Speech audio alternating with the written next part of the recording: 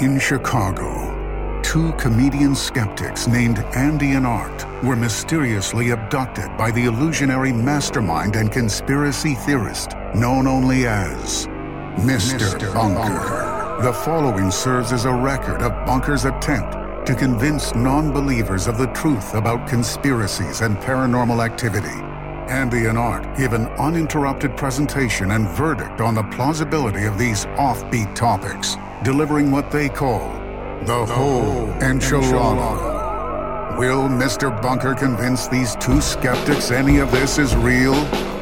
Will it convince you?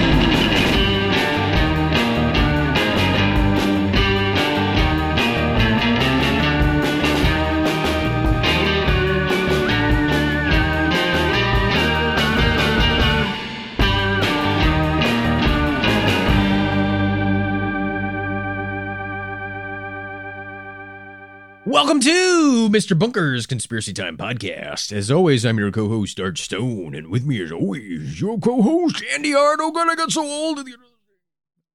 Bunker's Art passed away. It is with a heavy heart that I announce that I am now alone in the bunker, just me and Peon Musk. I thought you were going to say with great pleasure. Jeez. Well, I do everything with great pleasure because I'm always touching myself. Bunk Funkers, welcome. We have got Andy, is it fair to say this is a real head turner? This is, you've heard of Tina Turner. Well, this is Tina's cousin, Head. This is a head turner. Yeah. It's a head. She probably was most well known as Al Snow's item of choice when he was wrestling as Al Snow. His head. Yeah, head. Do you get that reference? Nope. Oh, okay. Somebody out there does. Andy, was this like a mannequin head? Yeah, I think his character was he was like a crazy guy, I guess, like a weirdo. Mm-hmm. And he would carry around a mannequin head. Huh. I think. Wasn't there a Mick Foley? Yeah, no, Mick Foley was also like a crazy guy. Mankind was a crazy guy. But that was like Sacco. Yeah, Sacco. Mr. Sacco. Yeah. There's some overlap there. Yeah. Okay. Anyway, today, Andy, we are discussing this is true crime. This is a bona fide conspiracy. Is it a crime? That's the conspiracy. Yeah. Is it true crime? We're talking true deaths. Maybe true crime. That's right. I guess suicide is a crime, so it is true crime. In a way, right? A lot of open verdicts. Let's just put it that way. Yeah. We're discussing what is known as the Marconi murders. Yeah.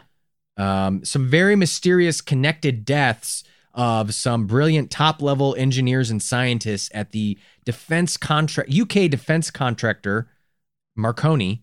Yeah. Marconi Systems or whatever they are, Industries, something like that. They build torpedoes, submarines, and this came to us from a patron. Yes. One of our great patrons who supports the show through Patreon, which you also could do yourself if you have the means and so choose at patreon.com/Mr. Bunkerpod. But this specific episode was suggested to us by Gretchy, as Thank we you, like Gretchy. to say, who has been a loyal bunk funker. Yes.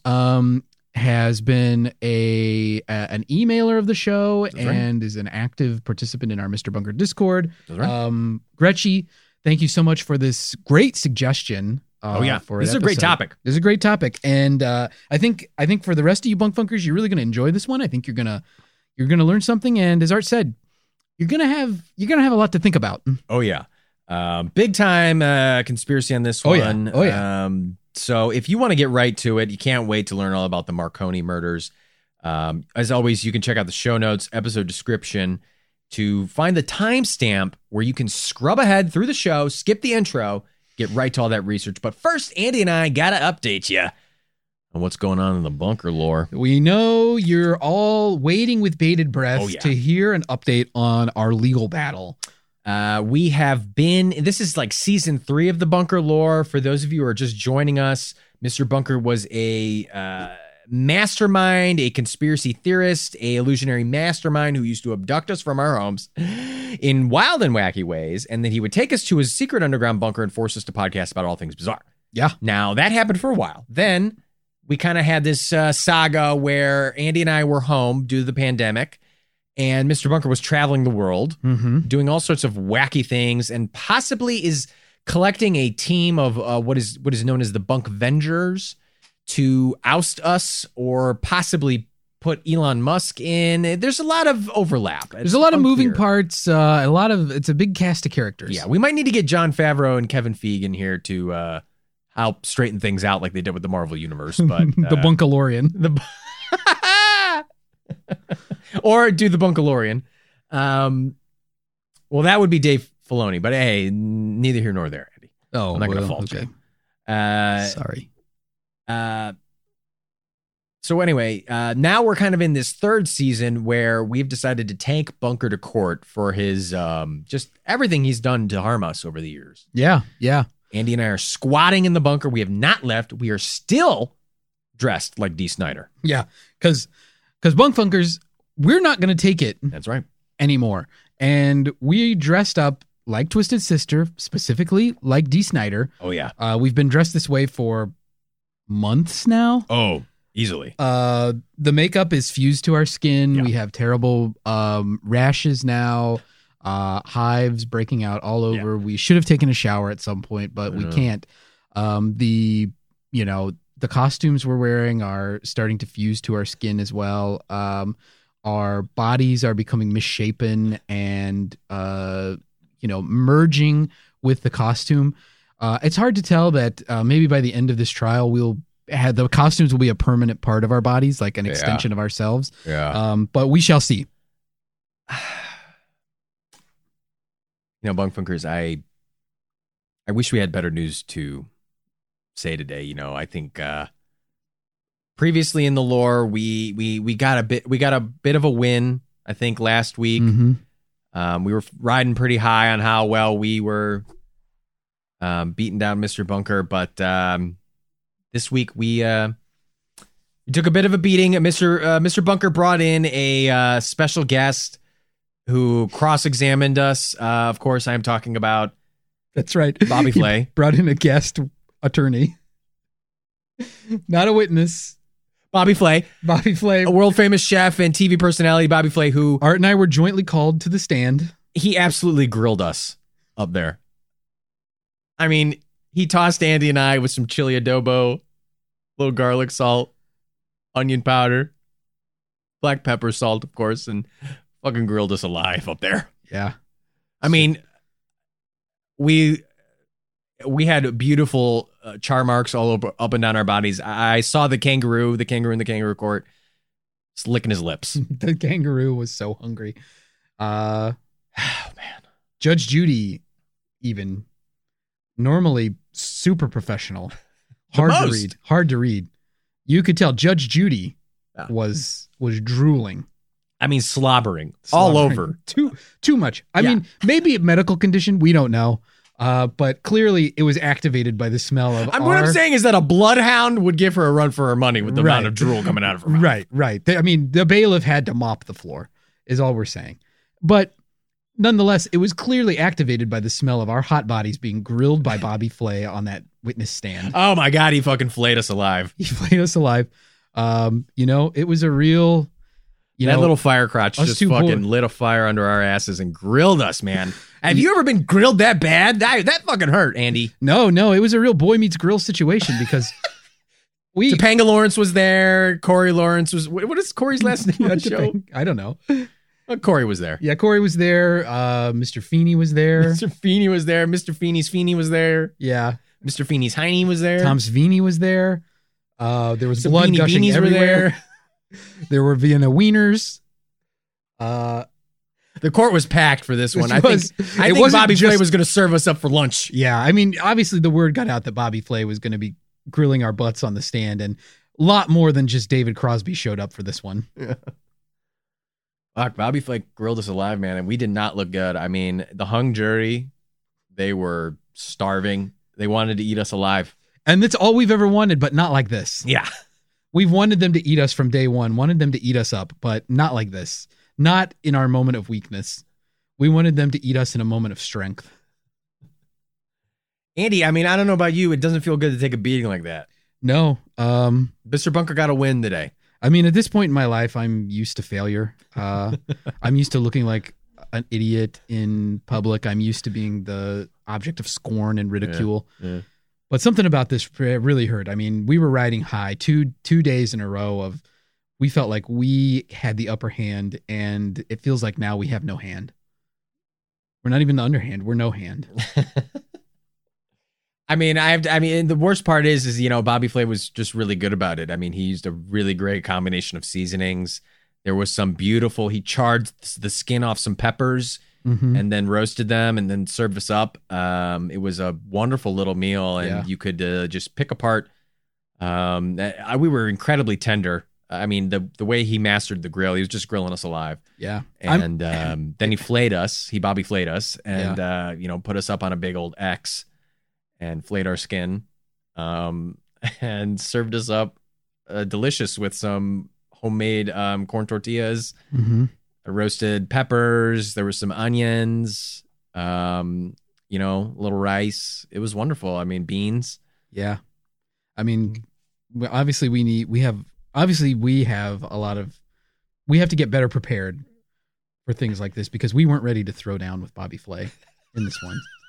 It was clear. I mean, right from the get-go. I mean, you know, we're not trying to make a big grocery game out of this whole fucking court situation, but goddamn, I don't like getting grilled alive like that, Andy. No, I don't either. I mean, the goddamn Bobby Flay. Yeah, Bobby. I mean, you know, it would have been one thing if a high-powered attorney, if Robert Shapiro walked in and did that to us, but the fact that we got grilled in court by a celebrity chef, I know, and you know, suffered burns all over our bodies, and then we're eaten alive by the court, digested by the court, and then pooped out from the court. And now we are sitting here, big pieces of shit. Yeah, big. That's how we feel. We're pieces of shit. Yeah. After that. And it was such a slap in the face later because Johnny Cochran came in and started putting gloves on Bobby Flay's hands. Johnny Cochran's ghost was there. Johnny Cochran's ghost. Of course, none of the gloves fit Bobby Flay's hands. So, of course, Bobby Flay was acquitted. Yeah. And then Bobby Flay he didn't even realize he was on trial with the gloves. Yeah. Yeah. Which was a real slap in the face. It was literally a slap in the face. It didn't feel good. It didn't look good. Yeah. It was scary. Johnny Cochran is a ghost. And we looked like fools. Yeah. I mean, we're definitely not going to be the next Food Network star at this rate, which is on both of our bucket lists. Yeah. I mean, top up there. I mean, we don't really bring it up, Punk Funkers, because it's, you know, one of those things where it's like we're afraid to put it out there into the world because we're afraid of failure. I mean, what's next? Is Giada De Laurentiis going to come in there and make if we're lucky, produce a movie about us getting our butts beat? I mean, look, Art and I are just flesh and blood. We're not Iron Chefs. But that guy who eats peppers was there. And he took a big old bite out of Bobby Flay's peppers. And then he said, let's get it on. The chairman. I mean, I think it's pretty clear. We're not going to be invited to brunch at Bobby's. Because there's too much bad blood now. I mean, hell, even fucking Ina Garten would show up. And we probably all like that. You know, and if she did, she'd probably be barefoot. I mean, we can't beat Bobby Flay. But I hope that he does take a moment to reflect on this, because it's clear that he has a barbecue addiction. I think he really should see somebody professionally to help him with his addiction. Yeah, shame on Mr. Bunker for capitalizing on a guy's addictions like that. Yeah, it's so like Mr. Bunker to do that just for the showmanship. It didn't even help his court case. It just made us look bad. We look this stupid. Week he was dressed up like Billie Eilish. Yeah. Past couple weeks he's had that big old seal wig. Yeah. I wanna swing from the chandelier. This week he was like, I'm a bad guy. I know a little bit about Billie Eilish. But he was dressed like Billie Eilish. She's wearing a big old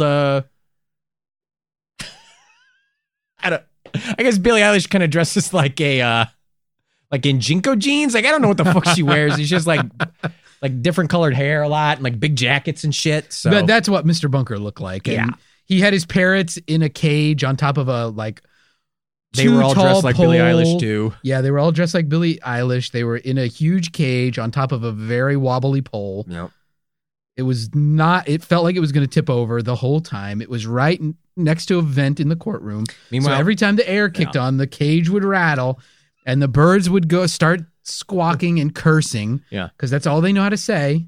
And when the air would kick on, the kangaroo would go and open a window because the kangaroo likes to be warm. The kangaroo's from Australia. Yeah. Doesn't like the cold air, the AC, and the smell of us being grilled alive by Bobby Flay would waft out of the courtroom, and you'd see outside all these reporters and people literally lifted up by the smell and their little noses, and they're like wafting along with the smell like a cartoon Looney Tune. Yeah. Smelling a pie on a windowsill. Yeah, I mean, unfortunately, the courthouse is right next to a train depot, and there's a lot of hobos who ride the rails, and so they've got their bindles and their giant toes sticking out of their Phil socks. The courtroom was full of bindles, but I guess if one good thing could come out of it, it's almost like a charitable thing that those hobos got a good meal eating parts of our body. Well, they're also attracted to the fact that courthouse only serves beans. Yeah. That's a big part of the lore. Right. Yeah, that is a big part of the lore. Which was the reason for so many farts in the courtroom. Well, I will say this though, Andy, one bright spot this week, which maybe you didn't miss, but that courtroom prankster came back. I mean, this was a fun one. Whoopee cushions on every seat in the courtroom. Yeah. I mean, pretty funny stuff. I mean, I don't know who's doing that stuff. Yeah. It was, it did distract a lot from getting anything done. And I think if anything, it made us look stupider. I don't know about that. If I could see that prankster, I'd probably tell him like, hey, the whoopee cushion's a classic and it never gets old and it's always funny, but maybe, pick the right time, prankster. Okay. Well, But we don't know who the prankster is. Yeah, this mysterious prankster, this mastermind of pranking. Kudos to them. Yeah. Whoever they are. I like to pat them on the back. Yeah, sure. Shake their hand. Mm-hmm. Well, maybe you'll find out someday. Maybe. We'll see. Maybe he'll come back. Yeah, maybe. Yeah, we don't know who it is. The prankster could be David Crosby. He's still there. Like, he must be really bored. Well, everybody's got to have a hobby. That's true. Well, bunkfuckers, I wish we had better news. We got grilled alive this week. Bobby Flay just grilled the shit out of us. He was just grilling us left and right. He was like a teenage dad asking where Andy and I, we're his two, teenage daughters. It's like, why wouldn't you home at 11 p.m. or something? Right. He's a very strict teenage dad. Yeah. Wait, he's not a teenage dad. He's a dad of a teenager. Dad of a teenager, not a teenage dad. I mean, just grilling us. Just grilled us alive. I mean, flipping us over, back and over. Raked us over the coals. Oh, my God. The charcoals. We got Bobby Flay. When you got beat by Bobby Flay, you got to be Bobby Flay, Yeah, we didn't beat Bobby Flay. We didn't beat Bobby Flay. I'm the scat man. I beat Bobby Flay. I'm the scat man. That's what we could have done to fight him back. Yeah. If we had done some scat manning, some scatting. Well, where was this power of scat in the courtroom? I don't know. You got caught up in the lights. Yeah. You lost it in the lights. I was just getting grilled so bad by Bobby Flay, I couldn't even think about scatting to try and combat his powers. Because, you start scatting all over the floor. I mean, Bobby is he's no more. The kangaroo's Bobby Flay. So far, the kangaroo's been the only one scatting in the courtroom. The kangaroo scats a lot. Yeah. More than you would expect. Yeah. And it's big. Yeah. This is a full-size kangaroo. Yeah. This is a full-grown kangaroo just scatting. This is one angry roo. Oh boy, bunkfuckers. Well, I wish we had something better to bring to you. I wish every week could have been a win, but this week we really got grilled alive by Bobby Flay. But look, silver lining, the trial goes on. The trial goes on. This was nothing that happened in court with the grilling of us by Bobby Flay, us being flayed by Bobby Flay, doesn't change the trajectory of our case and the strength of our claims. I believe we will win. I think so too. We will prevail. And Bunk Funkers, thank you for your support while we go through this litigation. We really appreciate it. So yeah, this has been a hard time for all of us. this is the process. And we know that you support us and you agree with us that Mr. Bunker is corrupt and evil and that he must be stopped and we must be elevated to our righteous position as leaders of the Bunkverse. That's right. Well, on to something maybe a little bit more positive and a little bit brighter, Andy. We have some patrons. Oh, I thought we were going thank. to jump right into the Marconi murders. No. We got some patrons to thank, and we got some bunker alarms to give out. Yeah, we do. Longtime Bunk Funkers, you'll know this. Every week that we need to, we utilize a very sophisticated piece of equipment called the Bunk Tech Bunker Alarm 3000, which allows us to play a perfectly synced alarm to honor a special Bunk Funker or Bunk Funkers who are in the spotlight for this week. And we have 2 special Bunk Funkers we'd like to honor this week. We have 2 new Patreon patrons that we'd like to shout out. Art? Yes, that's right. Today's bunker alarm is dedicated to Jesse Sotelo and Tervino Cordova. Tervino and Jesse, thank you so much for your support. You took the time. That's right. You paid the price. That's right. You went to patreon.com/Mr. Bunkerpod and signed up to be patrons. And we are so grateful for your support. Yes. And truly, thank you. We happily ring this week's bunker alarm in your honor. That's right. So without further ado, I'm going to go ahead and pull up a special alarm for Jesse and Tervino. Let's see. This is very sophisticated equipment. Let's see. I'm browsing. There's so many options available. It's unbelievable. Just typing away here. Let me turn the dial on this thing to look at another page. Oh.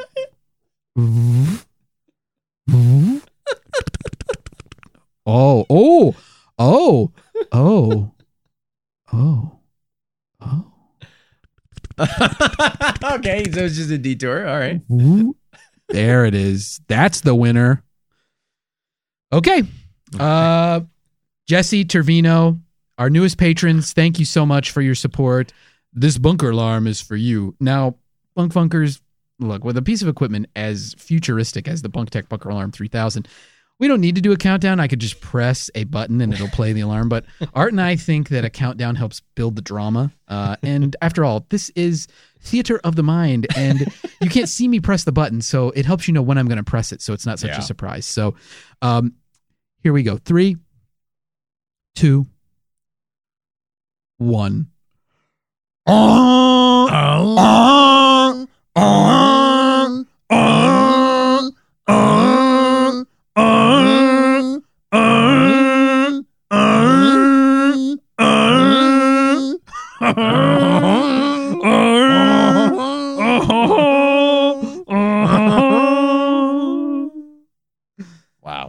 Jesse, Tervino. Wow. This bunk's for you. Beautiful. Thank you, Jesse. Thank you, Tervino. Truly, we appreciate your support. And thank you for being patrons and being loyal Bunk Funkers. Bunk Funkers, all included, all otherwise. Today's topic, I think you're going to love it. It's a really great one. And yeah, let's just get into it, Andy. Let's do it. It's a wild conspiracy. A lot of gruesome deaths in this one, Bunk Funkers. Yeah. Maybe should do a little disclaimer up at the top. A lot of gruesome, grisly deaths in this one, and interesting possible cover-ups, but and spies. A lot of spy. Oh yeah, this is espionages. So without further ado, this is the Marconi murders here on Mr. Bunker's Conspiracy Time podcast.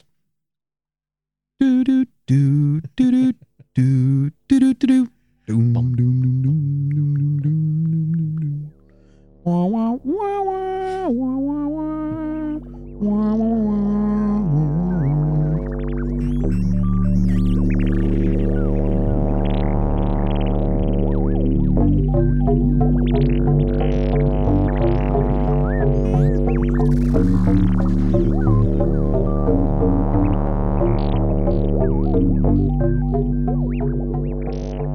Between 1982 and 1990, there was a bizarre string of deaths amongst scientists and computer programmers who were supposedly working on top secret and high-tech military defense systems for UK-based Marconi Electronics 6 systems.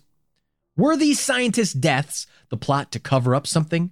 Did they know too much? Or was it all a coincidence due to the high-stress world of computer science?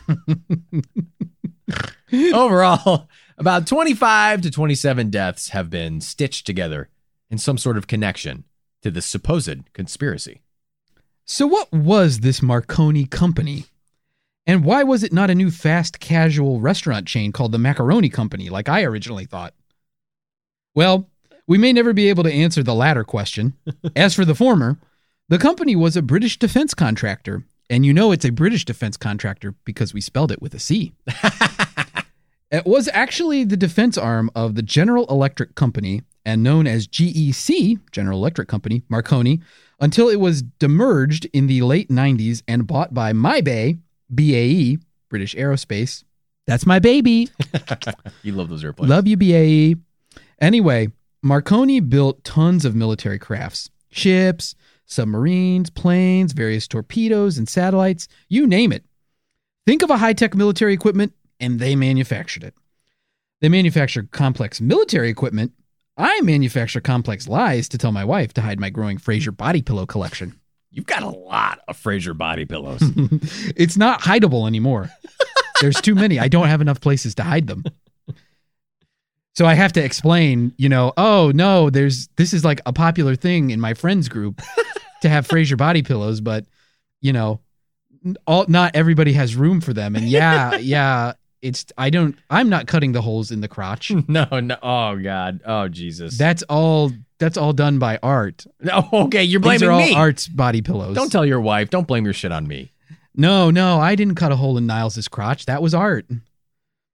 During the time of the mysterious murders, these scientists were all said to be working on the Stingray torpedo system and other secret U.S. defense initiatives such as Project Star Wars.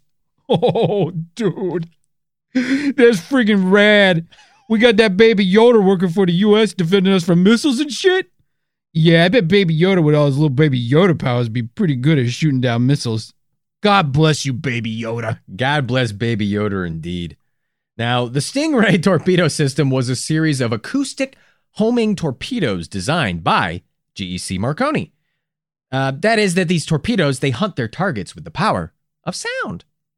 Now, Project Star Wars was actually a nickname for the Strategic Defense Initiative, or as we'll call it throughout the episode, SDI. The SDI was actually a massive defense program in the U.S., with lots of different aims and goals. But in essence, it was a way to address the fears of nuclear war. It was a missile defense system with the aim of protecting the U.S. from a nuclear missile attack, likely launched by the Soviets, as this was part of the Cold War. Now, there were a ton of project ideas and suggestions under this SDI umbrella, but essentially, the U.S. kind of wanted some sort of system to blow up incoming nukes and missiles out of the sky while they were still in flight before they hit their targets. So they looked into all sorts of, they really just looked into like lots of wacky methods that often take the limelight with this initiative. There are some more, maybe not as wacky ones, but a lot of these crazier ones kind of take the limelight, like a series of satellites up in space that could shoot various types of particle beams or chemical beams or laser beams. Lots of beams.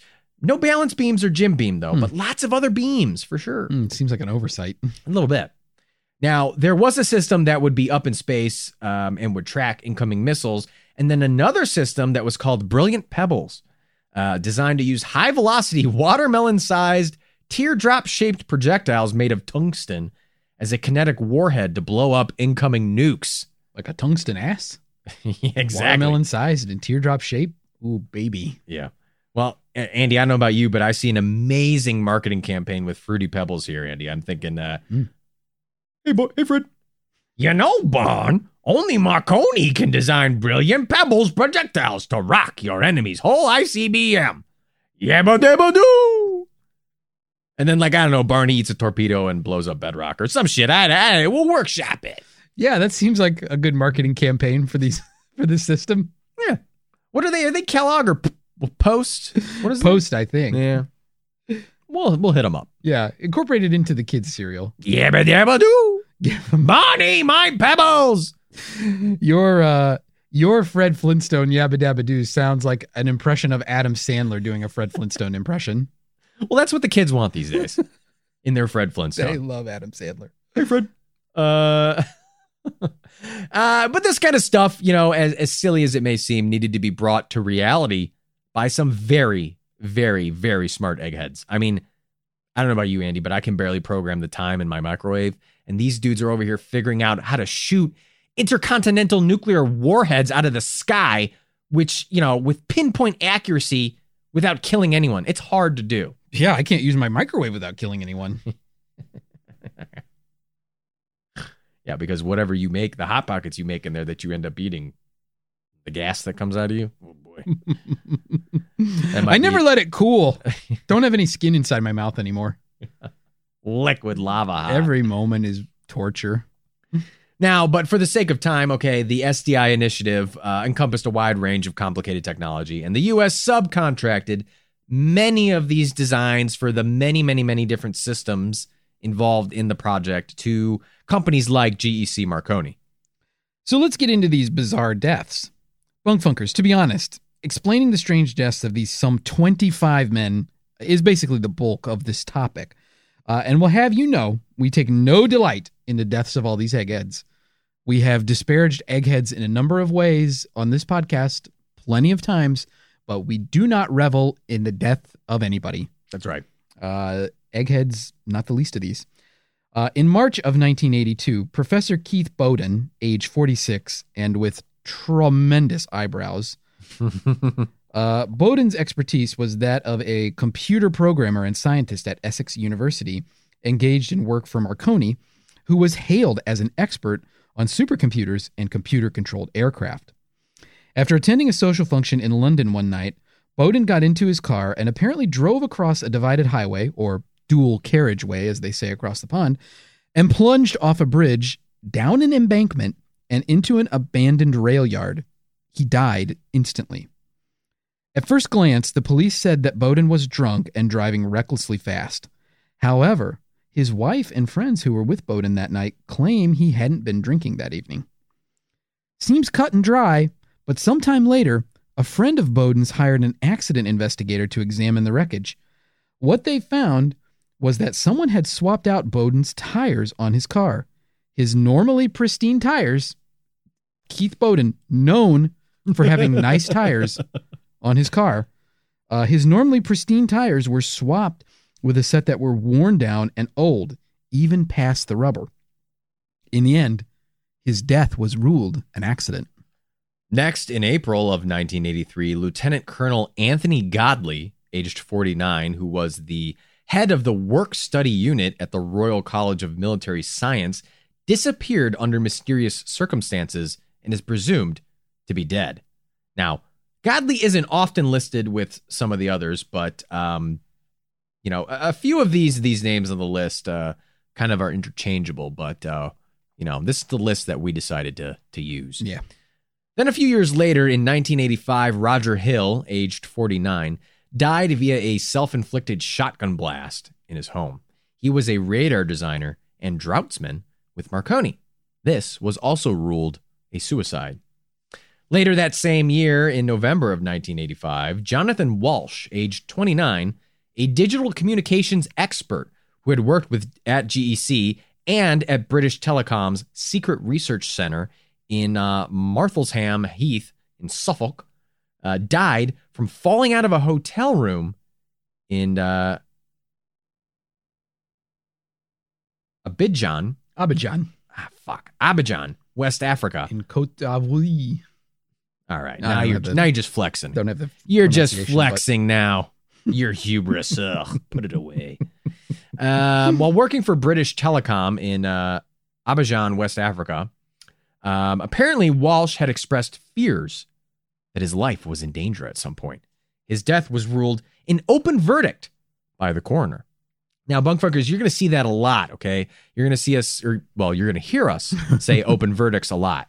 All this means is that there was an inquest, right? So almost like a court trial into the like a mysterious or unexplained death. And the jury confirms that, yes, the death is suspicious, but they were unable to reach any other verdicts open to them. Basically, what they mean is that this is a little bit sus. Sus indeed, Art. And there are more connected deaths among us. Huh? Art? Among Us? Huh? Remember that game? Bunkfunkers? Art? Man, Art played that game with a bunch of people. No one ever asked me to play, though. Probably because I spend most of it just screaming into the microphone.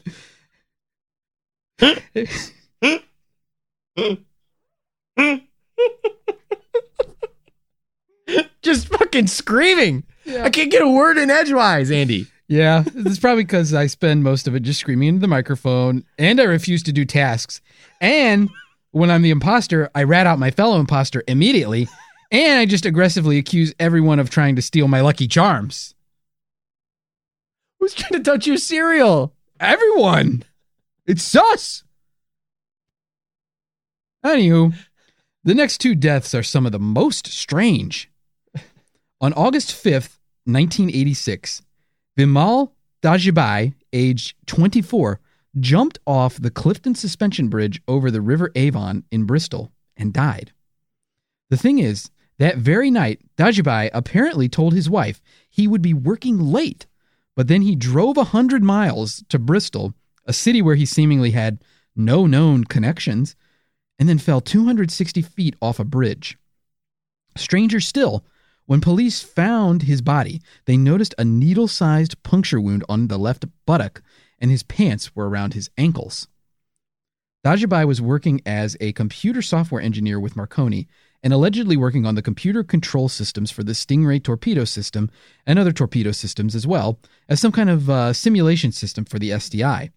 Friends confirmed that Dajibai was looking forward to starting a new job soon, and there was no apparent reason for his suicide. At the time of his death, he was in his last week with Marconi. His death received an open verdict. I mean, butt needles and bridges are disturbing indeed. And by the way, be sure to check out Andy and I's next country album, Butt Needles and Bridges. Oh, it's a good one.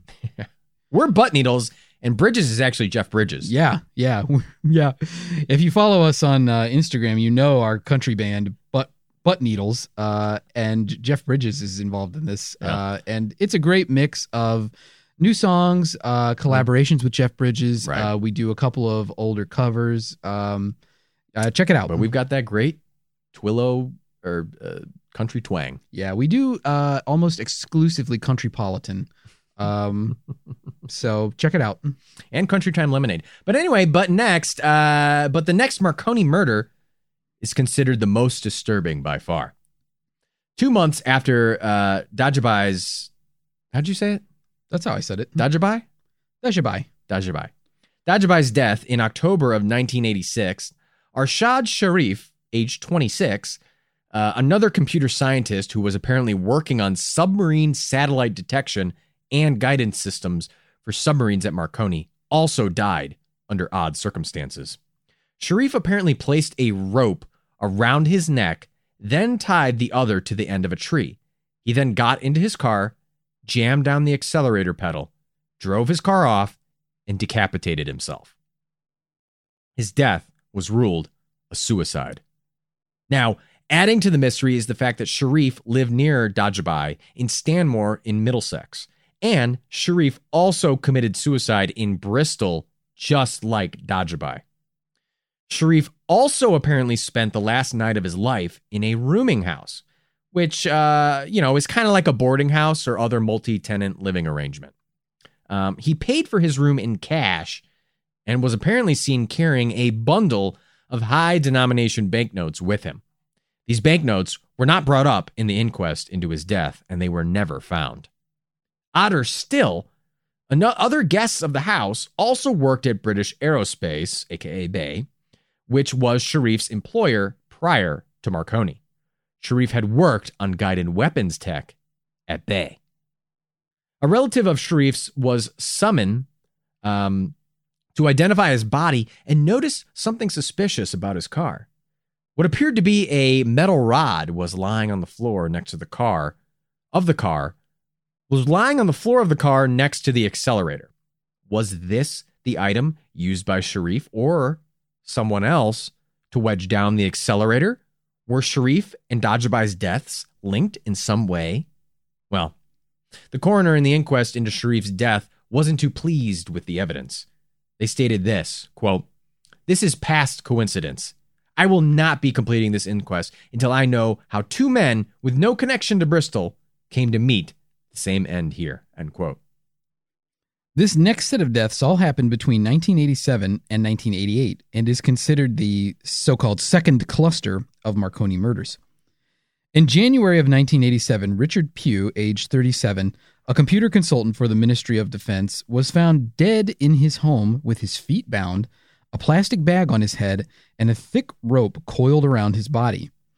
The coroner's verdict was an accident due to sexual misadventure. Sexual misadventure. Sounds like me in college. Just kidding. I focused hard on my studies and enjoyed cultivating a diverse array of hobbies, not getting my knobs slobbed. That's why I'm so effing successful and well-adjusted. Oh, God, I'm such a fucking failure. Oh, fuck.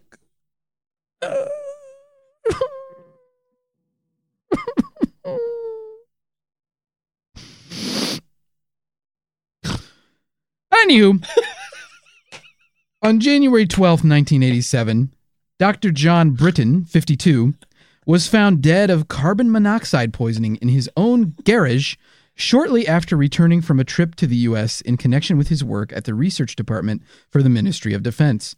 The verdict was an accident. Next, another carbon monoxide poisoning. David Skeels, age 43, was found dead in his car with a hose pipe connected to the exhaust in February 1987. He was an engineer at Marconi, and this was left with an open coroner's verdict. Also in February of 1987, Victor Moore, 46, a design engineer with Marconi, was found dead of an apparent drug overdose. Moore had just finished some work on infrared satellites. His death is said to have instigated an MI5, that's the British intelligence agency, investigation, the home intelligence agency, I should say, domestic. Right? I have it right? Sure. MI5, not MI6. MI6? Yeah. MI5 is domestic, and then MI6 is the external. Mm-hmm. Yeah. You would know. The results, anyway, of the MI5 investigation remain secret. But ultimately, Moore's death was ruled a suicide. Yet another death occurred in February of 1987. Peter Peepel, aged 46, was a scientist at the Royal College of Military Science. Now, he had been working on testing titanium for its resistance to explosives and the use of computer analysis of signals from metal. Peepel and his wife spent the evening with some friends and returned home. So he went to put the car away in the garage. The next morning, Peepel's wife found him on his back, jammed underneath the car with his mouth in line with the exhaust pipe and the car engine still running. Police were apparently baffled as to how the man could have maneuvered into the position in which he was found. In a similar fashion to John Britton, at the time of Peepel's death, he'd apparently moved into a research position at the Ministry of Defense and had been on a recent trip to the U.S. in connection to his work. His death received an open verdict. Now, John Whiteman is one that I think kind of goes and comes from different lists, so we don't have as much info on him, but he has another bizarre death. He supposedly drowned himself in his bathtub and was surrounded by pills and empty alcohol bottles. Yet, his autopsy revealed no trace of drugs or alcohol in his body. Next is David Sands, age 37, who is a senior scientist working for the ESAMs of Camberley, Surrey. Sorry, I don't know how to say that. A sister company to Marconi, which apparently John Britton, who we mentioned earlier, also worked for for a spell. Sands died on March 30th, 1987. He made a sudden U-turn in his car and crashed at high speeds into an empty cafe. What's odd is that his car was found full of extra cans of gas or petrol, which caused the car and Sands' body to be engulfed in flames. The only way he was identified was through dental records. No apparent cause for suicide was found, though, so thus he received an open verdict. We're going to jump through a few here, Bunk Funkers. April 10th, 1987, we got Stuart Gooding, age 23, a postgraduate research student at the Royal College of Military Science, died of a fatal car crash where he crashed head-on into a truck. Or as our friends in the UK call them, a lorry. A lorry, yeah. This was ruled an accident. Also on April 10th, 1987, David, called Robert Greenhalgh, 46, a contracts manager at ILC's Defense Division in Wintersh, near Reading, jumped from a 40-foot-high bridge the same day as Stuart Gooding's car crash. He may have been working with secret access to UK and NATO data and may have been working on the same defense project as David Sands. Now, he survived the fall, but had no idea why he leapt from the bridge. However, unfortunately, he died a few days later in the hospital.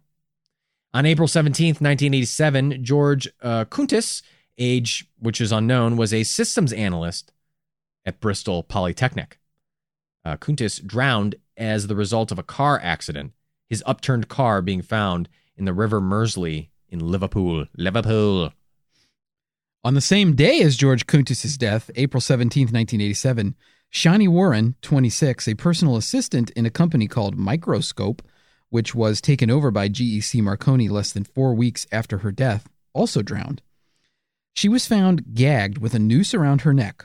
Her feet were also bound and her hands tied behind her back. The coroner's verdict? Open.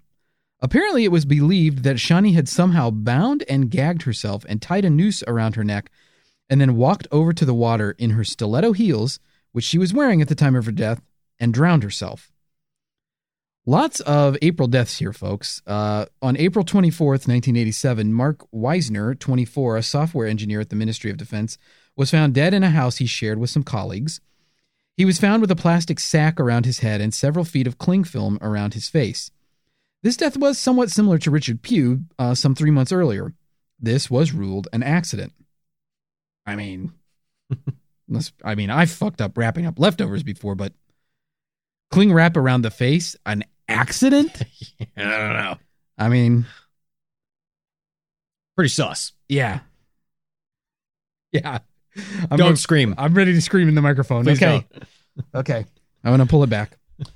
In May and June of 1987, 2 employees of a defense electronics firm, the Plessey Corporation, Michael Baker and Frank Jennings, were found dead. Plessey had been purchased by Marconi the previous year.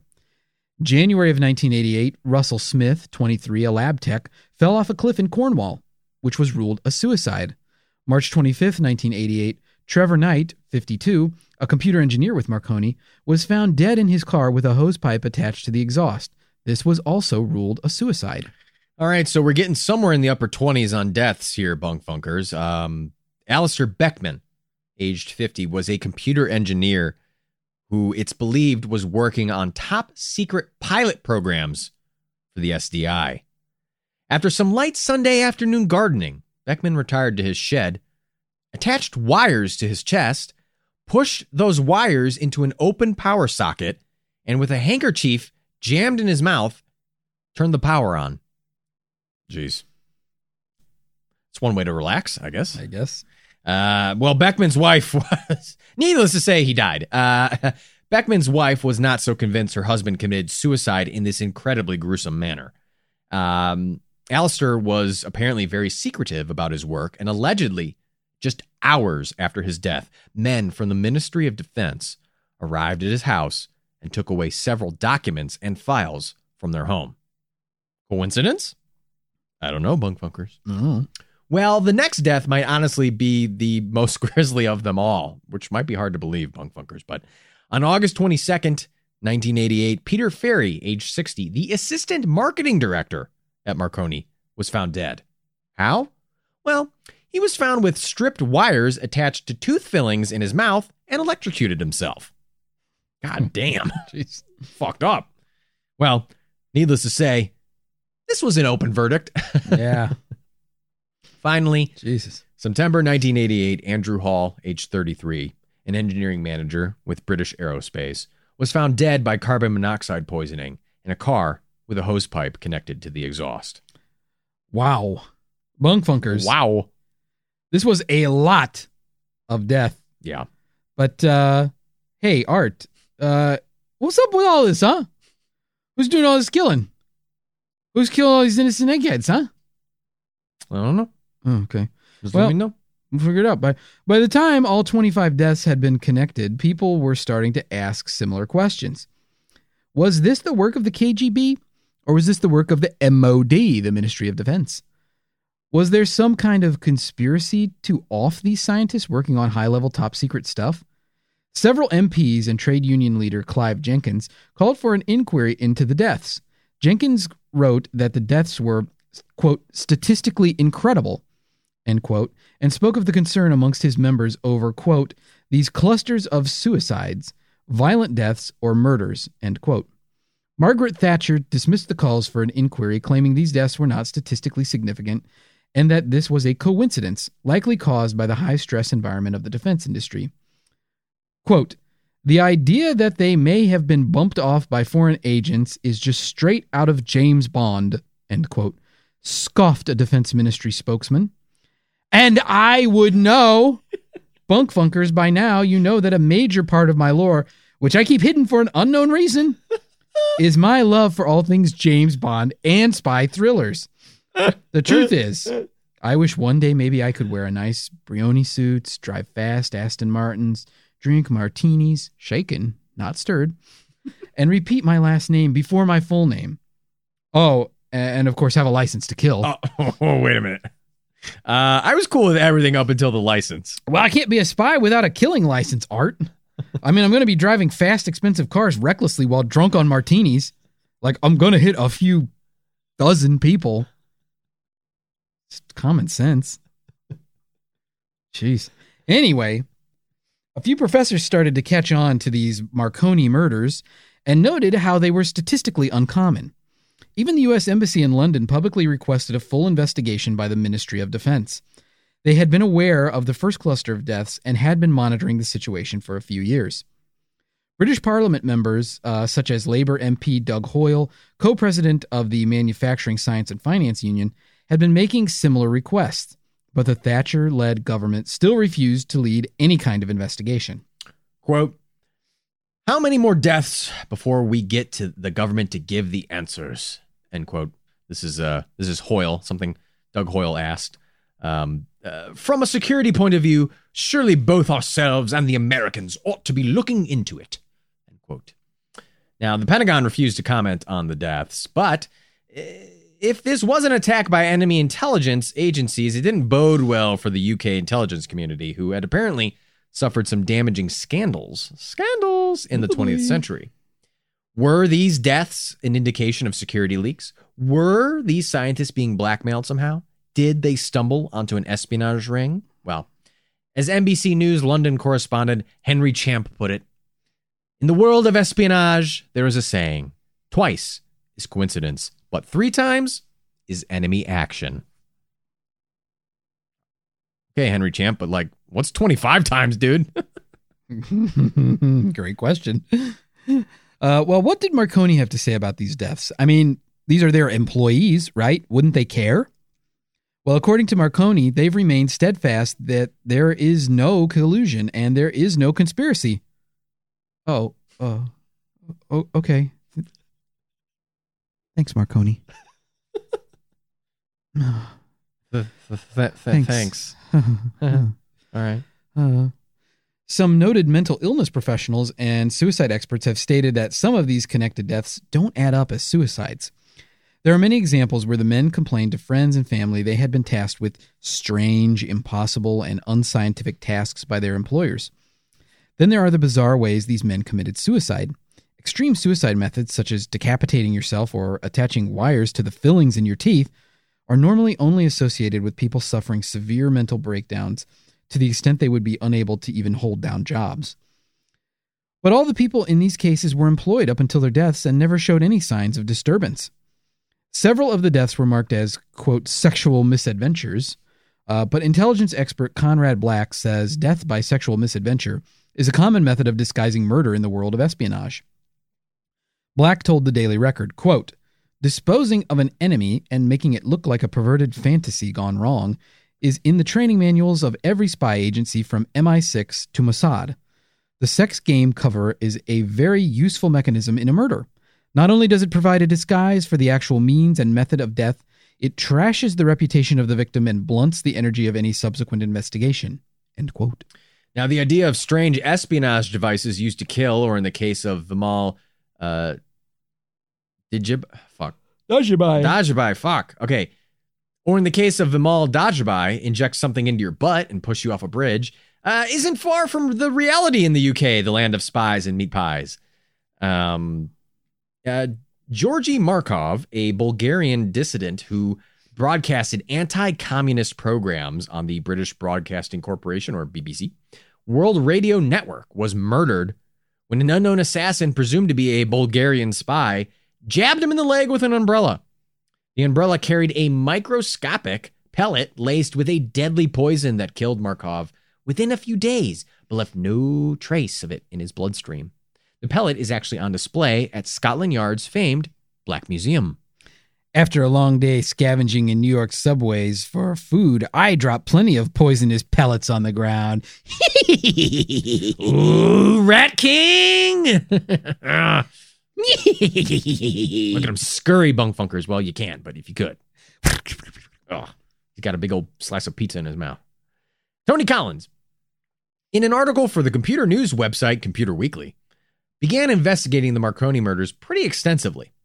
He submitted a FOIA, or Freedom of Information Act, request to the Ministry of Defense asking for information on these deaths. Now, typically, publicly funded orgs have about 20 working days to answer or at least notify the applicant if they need more time to answer the request.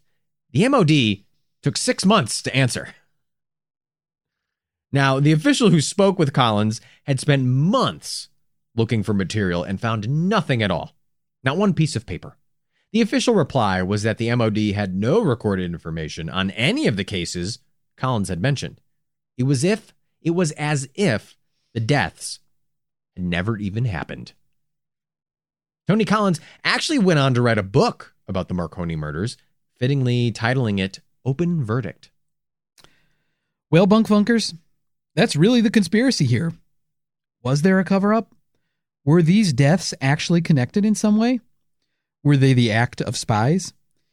If you ask some hardcore skeptics, they might tell you no to all of the above. Skeptics believe that these scientists worked high-stress and high-level jobs, and unfortunately, with that sometimes comes tragic self-inflicted ends. They might also add, is this number of deaths a statistical anomaly in this field or area? We can't say for certain. Another point skeptics bring up is the sheer lack of evidence in this case. Sure, the deaths are intriguing, but the evidence is pretty scant. And with that, bunkfunkers, we close the book on the Marconi murders. But what's your verdict, you wonderful little coroners, you cute little medical examiners? What happened to the scientists at Marconi? Wrongful deaths or tragic suicides? Well, one thing is for certain, bunkfunkers, and that's that Art and I have been hard at work creating our own torpedoes. But these aren't weapons of destruction. Oh, no. These torpedoes are chock full of the whole enchilada. And we got our sights set on one target. Your mind tummies.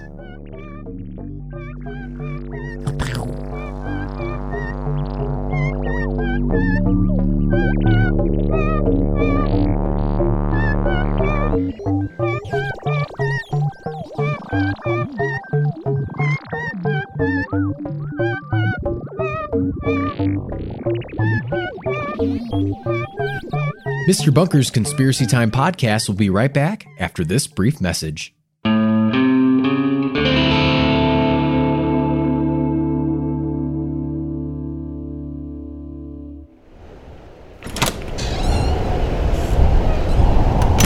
Ooh, it sure is chilly outside, Art. Andy, where's your jacket? Art, did you hear me? The wind chill is 30 below. Andy, I think you have hypothermia. You know, Art, with the horrific chilly weather outside, the only thing that'll warm me up is listening to Andy and Art Debunked, available only on patreon.com/Mr. Bunkerpod. Are you seriously shilling our Patreon right now? Oh, Art. Laughing at the antics of Andy and Art is all the warmth I need. And for just $5 a month, I get access to all the episodes of the show, behind-the-scenes updates, sneak peeks at episodes, and I can chat with Andy and Art on the Bunker Discord. Andy, we need to get you to a hospital. We need to get me to patreon.com/Mr. Bunkerpod. It's so chilly. Oh, God. I'm chilled to the bone. Hey, welcome back, Bunk Funkers. That was our research of the Marconi murders. The Marconi murder. Maybe. What? Maybe murders. Oh, the maybe Marconi murders. The Marconi maybe murders. It's time for the Marconi Show. Yay! Is it a murder or a suicide? Well, Miss Piggy, we don't Let's know. ask our panelists. Miss Piggy, we don't know whether it's a murder. Boy, I gotta tell you, Yeah. head scratcher, Yeah. This is a real noodle twister. noodle twister, arm twister, Nipple twister. It's nipple weird. twister, I don't know what to make of it. purple nurpler. I'm hoping that during this discussion, you'll bring to light, you'll illuminate it for me, and I will understand completely what happened here. She's Andy. If you're relying on me, You are my voice of reason. Oh, you wow. are my shining star. Andy, you've made some bad decisions if you're going down that road. No question. I have made a lot of bad decisions. Don't go around that road. Bunk Funkers, this is it. That's all we have. This is it. That when the skeptics say like there's no evidence, that's the evidence. Yeah, There's a bunch of dead people.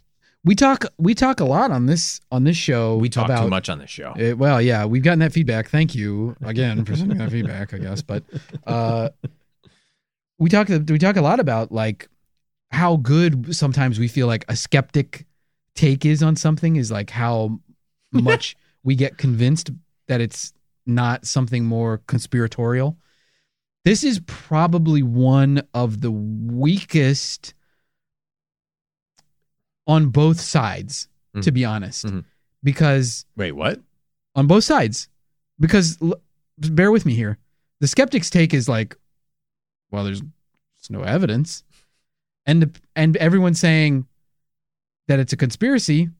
There's also no evidence. Yeah, I mean, well, yeah.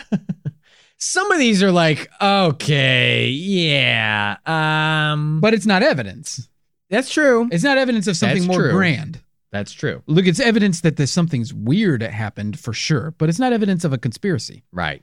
You're right. Technically, you're right. I think that's the hardest thing about this, is that there's nothing to sway me to say that it's not a conspiracy. Yeah. But there's also not, when I think about it, there's not a lot to sway me to say that it is a conspiracy either, because think of it this way. Look, you read about these deaths over a period of like a decade, basically, right? Yeah. And I say, it seems like a lot, but I don't know if it is. There are certainly some weird circumstances. Yeah. Are there weirder, is the like, statistically speaking, are the circumstances weirder than for like the general population of deaths? I don't know. I don't have the suicide statistics. And some of these things, you know, it's like, they're not that weird. It's like, oh, the guy crashed head on into a truck. It's like, okay, that could happen. He made a sudden U-turn and then crashed head onto a truck. It could happen. I don't know, Andy. We might be at odds on this one here because, I mean, I'm sorry. Like, putting wires into your tooth fillings Yeah, is that one. not a suicide. Like, Look, what I think I'm building the case for here, because Jesus this fuck. is where I think that my brain is going with this, is that okay. there is something happening with at least some of these people but maybe probably not all of them. Right. Okay. Like Fair enough. Sharif, very weird. Ajibai, weird. The two in Bristol, the two guys in Bristol, those two are weird. Very weird. There's a lot of weird circumstances. Yeah. Electric wires in your chest, electric wires in your teeth fillings, stuffed under your car. Like, there are weird circumstances here. Yeah. Sucking on the fucking exhaust pipe.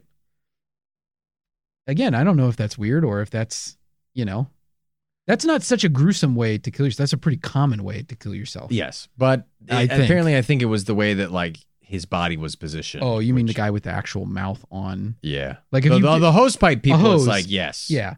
That is a common method that people use. And I don't know, is it like when people say there was no reason to suspect a suicide, you don't always know to suspect it, right? Like, We've said that before. You can never be that on sure. Kurt Cobain. You can never be sure, but at the same time, it's like,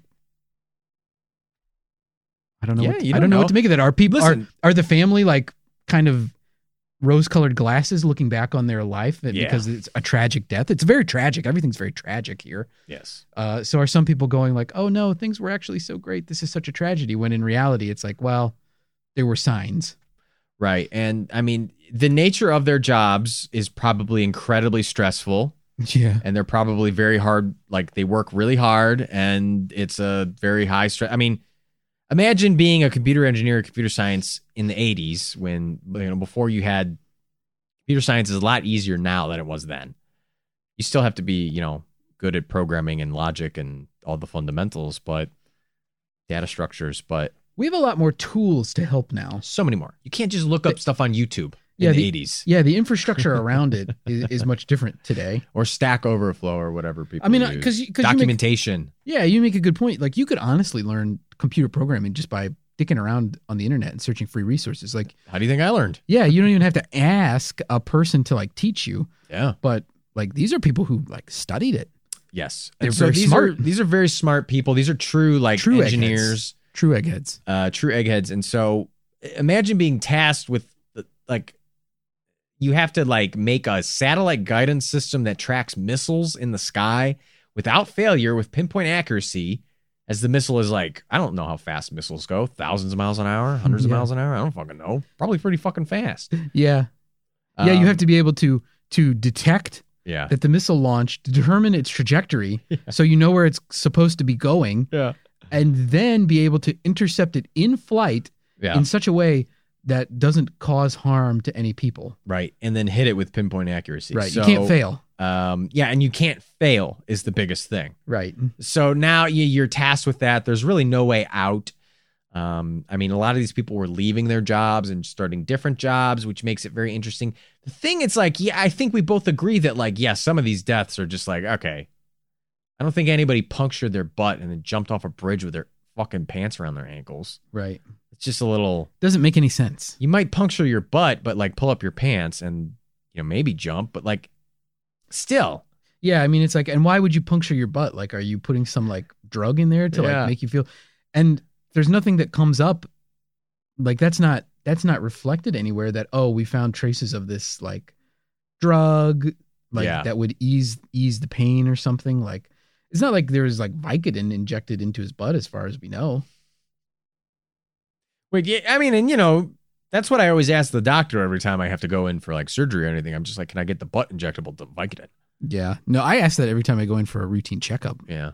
Because I say, oh no, it hurts so much when you put that stethoscope on my skin. It's so cold and uncomfortable. Can you just inject Vicodin into my butt? And they're like, we can give you a tablet. And I'm like, no, it won't work fast enough. I can't wait. I have a normally we would put this through an IV in your hand. Or... No, just inject me in the butt. Did you drive here today? Doesn't matter. Inject me in the butt.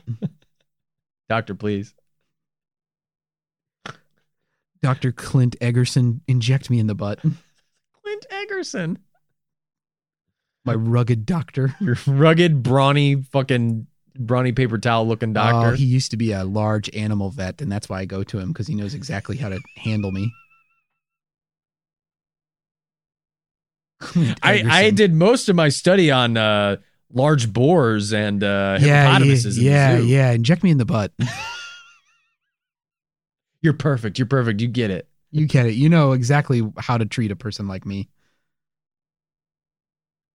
an unruly, unwieldy bull in a china shop. I need your firm hands, Dr. Clint Eggerson. Oh my God. Help me straighten me out. Oh Jesus. This is getting steamy in here, bugfuckers. Indy's doctor is used to be a vet at a zoo for large endangered animals. If that doesn't describe me, I don't know what does. Yeah.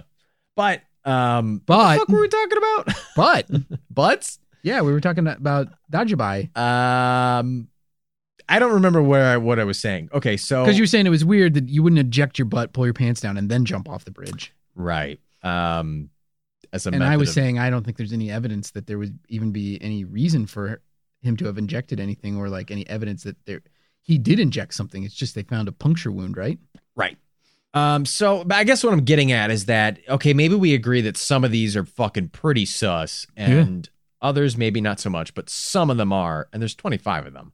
Yeah. And they all are linked to Marconi in some way, which is also very odd. I mean, this isn't like, hey, they're killing people all over the defense industry. It's kind of, well, I don't know.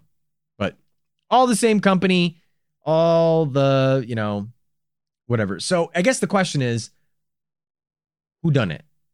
I mean, is this Colonel Mustard in the kitchen with the iron pipe? Is this Professor Plum in the library with the butt puncture? I mean, what, Is it Dr. Clint Eggerson in the bedroom with his shirt off? with his large pipe? We don't know. We don't know what it is. We hope that it's Dr. We Clint hope it's Dr. Eggerson. Clint Eggerson laying his pipe in the bedroom. And that's what. But I don't know that that's the case. We hope that it's, Dr. Clint Eggerson putting on some Barry White, and then slowly taking off his doctor's perfectly coat. fitting flannel that he buys off the rack and doesn't even have to have trimmed at the tailors. No, it fits him perfect. Yeah. It's like the buttons. The buttons are together, but you can tell they're straining to conceal his muscles. His bulging pecs. His burly arms. The idea. He never wears a tie because he can't button the top button because of his robust neck. Sinewy neck. Veiny. Strong. Oh my God. Is this the work of foreign agents killing these people for secrets? Is this the work of there's so many different options. Is the MOD doing this? Is the KGB doing this? Did these people come across something that they shouldn't have come across and the MOD has to cover their tracks? Is this maybe the MOD puts out feelers to see if they can, okay, so the MOD puts out a double agent, right? Who is gets these people involved in what they think is a blackmail or espionage ring, where they think that they're giving secrets to the KGB because the KGB is extorting them, but it's actually the MOD making sure that their damn employees are loyal to the crown, Right. and to the queen. It's like a test. A test. A test of loyalty, and the people who fail it get offed. What do you think? Oh boy, I don't know. I mean, That's the verdict. Yeah, I could see it from so many different ways, right? Like some of these people were at the end of their tenure with Marconi, but not all of them, Right. and not all of them worked The for fucking Marconi. assistant marketing director got offed. Yeah, and the question becomes, if you had a job at Marconi, is Marconi having you murdered so you don't leave for another job? I don't know. It's like, is that what's happening? Because they're like worried that you'll sell secrets when you leave. But at the same time, it's like, if you're going to another, you're bound by these laws otherwise. So it's like, at the same time, it's not like, oh, once you leave Marconi, you can do whatever you want without fear of reprisal. I mean, if the secret's leaked, sure, it would be a problem. But wouldn't that be a problem for every employee of Marconi? Why didn't all of the employees get murdered then? Because it's like you said, if there's a loyalty test and all these people failed it, then maybe. But still, does that happen in the rest of the defense industry? I don't know. I mean, look what happened to Edward Snowden. Yeah. I mean, he went and actively did something. Yeah. Leaked whatever he leaked. Yeah. And then left, which, by the way, smuggled it out in a Rubik's Cube. Did you know that? Bunk Funkers, I didn't know that, but Bunk Funkers, I want you to know that as Art said, smuggled it out, he gave a little head nod and a look out of the side eye toward his desk here at the bunker, which is littered with Rubik's Cubes. I have 8 different Rubik's Cubes, Bunk Funkers, of all different sticker types, magnetic, non-magnetic, mostly 3x3s, 1 2x2. And some are stickered, some are stickerless plastic. I have 1 tiled cube, which is very interesting. You don't see tiled cubes very often. What do you mean when you say a tiled cube? This is a tiled cube. It is these are like little plastic tiles embedded in the plastic. Oh, I see. Whereas this is a sticker. It's not just molded plastic. Right. It's an inset tile. Yes. And yes, most of them have lube on them. Yeah. Cube lube. Art has an industrial sized bottle of cube lube. I have a syringe of cube lube. And a very tiny bottle of speed lube, which is called Martian Cube Lube, which you can buy at speedcubeshop.com. This podcast not sponsored by speedcubeshop.com, although I wish it was, because then I would get maybe free stuff. I wish it was too, just so that we could say that. Yeah. Speedcubeshop.com. My friend Late at night bought pumpkin spice scented cube lube. That is not a joke. That is an actual thing. You can lube your cube with pumpkin spice scented lube, and then your Rubik's Cube smells like pumpkin spice. Wow. Just saying. Now you know, Bunk Funkers. The wild world of solving a Rubik's Cube. Speedcubelube.com. Personal best time, 20 seconds. Yeah.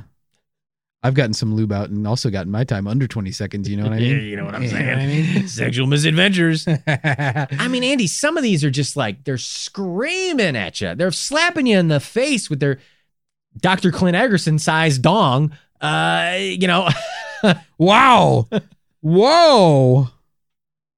Here we go. That woke Andy up. Jeez, now you got my attention.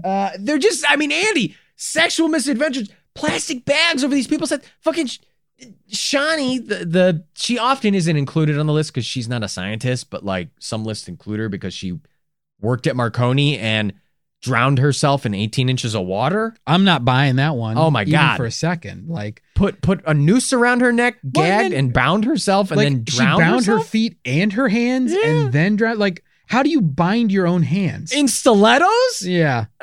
Maybe in wedges or pumps, but not stilettos. I mean, work it, girl. If you did that, like, good for you. yeah, snapping a Z formation. But I'm not buying it. No, that one is like fucking red flag. Yeah. I mean, Sharif and Dajabais are huge red flags to me. Yeah. The ones where they're electrocuting their fucking teeth and their bodies, huge red flags. A lot of the ones that are like, this person went missing, this person, carbon monoxide. Like, I can totally see how carbon monoxide, it's, that would be a great cover for a spy, but it's like, then that spy had to like break into their house and set them up in some way. And it's sort of Right. like, did they drug them? Why didn't they find drugs? I don't know. Well, I if don't it's- know if they do toxicology reports on suicides. It's kind of like if it's espionage related, what does the KGB gain from this? Yeah, I don't know. Like, just because they're trying to like stop progress on it, wouldn't it be more beneficial to like steal the secrets? And That's what then- I would think. Then you would just like counter it. Like, I mean, and how would this? Were they killing people who were such critical parts of it that the project would be like derailed? Like, these people were already going to leave Marconi in some cases. Yeah. So like they were already taking their minds with them. So Marconi would have had all their, work already.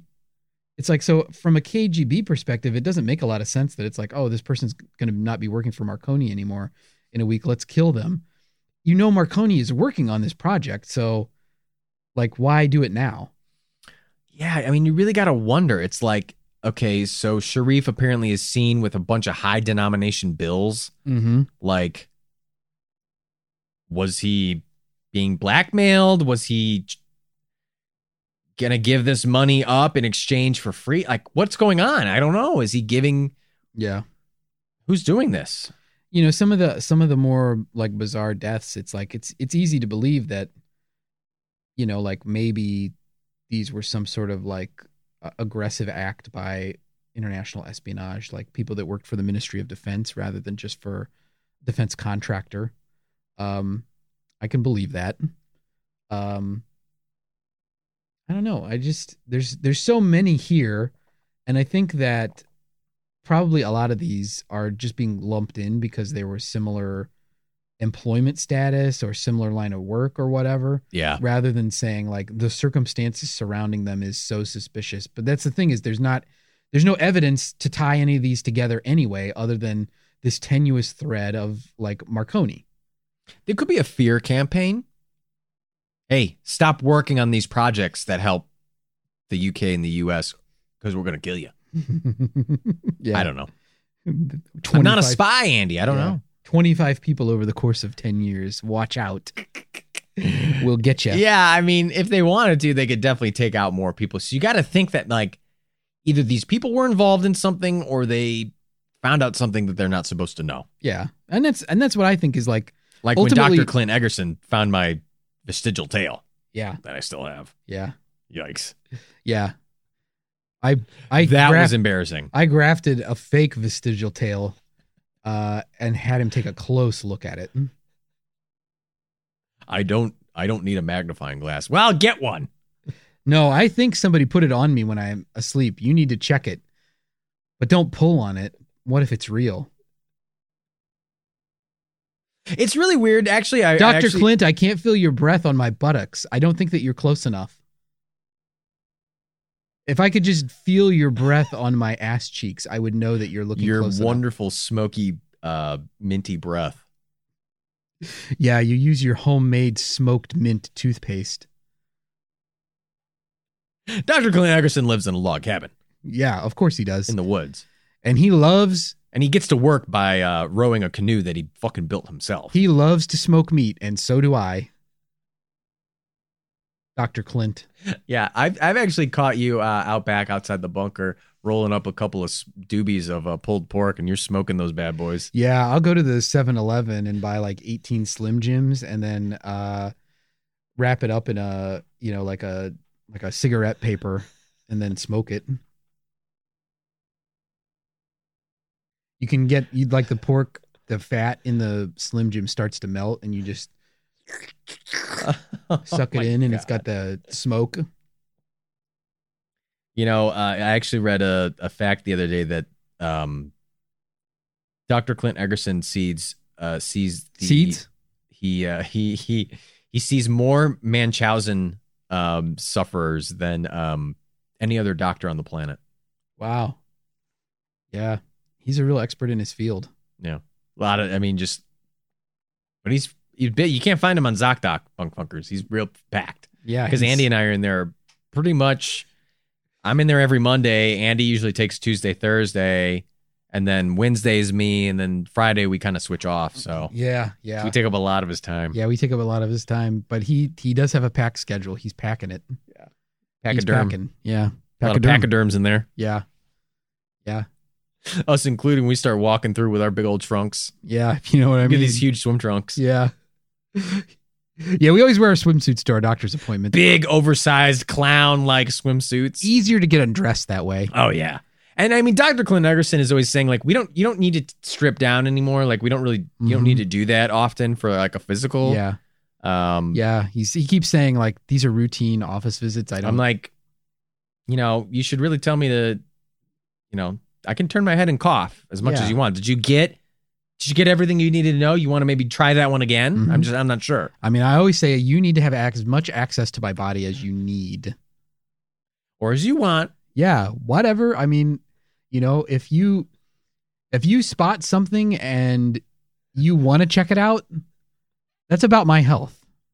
And I'm not going to say no. Yeah, I mean, if you're intrigued in a certain area and you want to dig deeper, go be my guest, my dude. I mean, maybe you ought to just like paint me. Yeah. Like Dr. Clint Eggerson. Like I could come to your log cabin. He's a painter. Yeah, of course he's a painter. And I could pose in any way. I mean, nude or not. And you could paint me. Yeah. I mean, I'd be happy to come over to your cabin anytime, Dr. Clint Eggerson.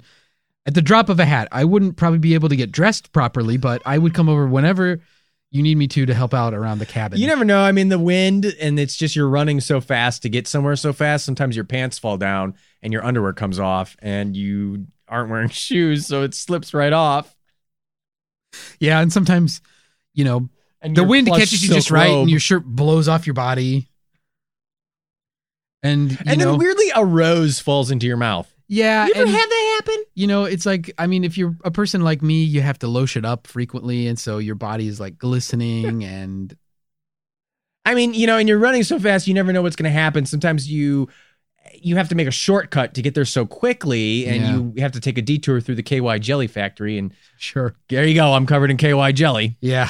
What an embarrassing situation. But, you know, if Dr. Clint Eggerson needs you in his Yeah. cabin, You know, your health is important. yeah, he's secluded, luxurious, comfortable cabin. You got to go. You gotta. Dr. Clint Eggerson calls, you accept the charges. That's right. And I've actually stolen his cell phone a few times and programmed my own number into the speed dial. I just Right. want to make sure, because my health is paramount, and Yeah. I take it very seriously. And Right. when, you know, he needs to be able to access me. Mhm. I in know. all the different ways. I know. I have him on call as well, and I've sent him numerous pictures of my body to help him like diagnose me. Oh yeah, and now with the advent of like teledoc and virtual visits and Oh, stuff, yeah. oh my god, I'm Skyping him like every single day. Oh yeah, it's so much easier to keep in touch. I mean, but we could always be in closer touch with Dr. Clint Eggerson. You know, always don't be afraid to be in touch with your healthcare professional. Like your health is important, and you need to have open lines of communication, and you need to be open about everything with your doctor. And I've opened myself up to Dr. Clint Eggerson, and I have not regretted it even for a second. I've exposed myself and my heart to him multiple. I mean, truly, I asked him to Yeah. perform heart surgery on me Yeah, when I didn't really need it. yeah, just a tune-up. Just a You're like well, that's the thing is, you're Dr. like an old Clint car. Eggerson also has an automotive shop, and so I kind of rolled into the shop. yeah, Literally, I was rolling. yeah. I was somersaulting, and he put me up on the hydraulics and lifted me up, and then he kind of, I had him tune me and twist me like a bop it. Yeah. I tell him that. I say, play with me like a bop it, Dr. Clint Eggerson. Mhm. Slap me, bop me, twist me, pull me. Whatever it takes, Dr. Clint flick me. Eggerson. Yeah, flick me. Lick me.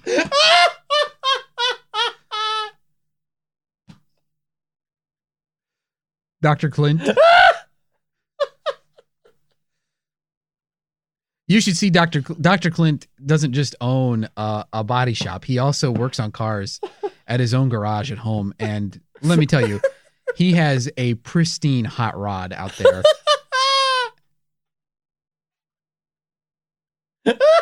I have seen it, and it is glorious.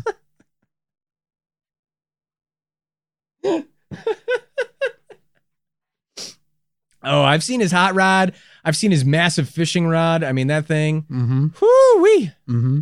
Real baiting. Yeah. He's baiting me. Yeah. He's a masturbator. Yeah, he is. Yeah. There's no doubt about it because he catches a lot of fish. He's got his own bait and tackle. Yeah. Oh, God. I mean, if you could be so lucky to be baited and tackled by Dr. Clint Eggerson and just have him throw you out to the lake and fish you, Yeah.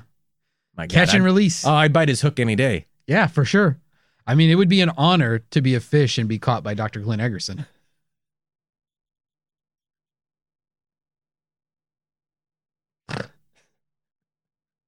I mean, you know.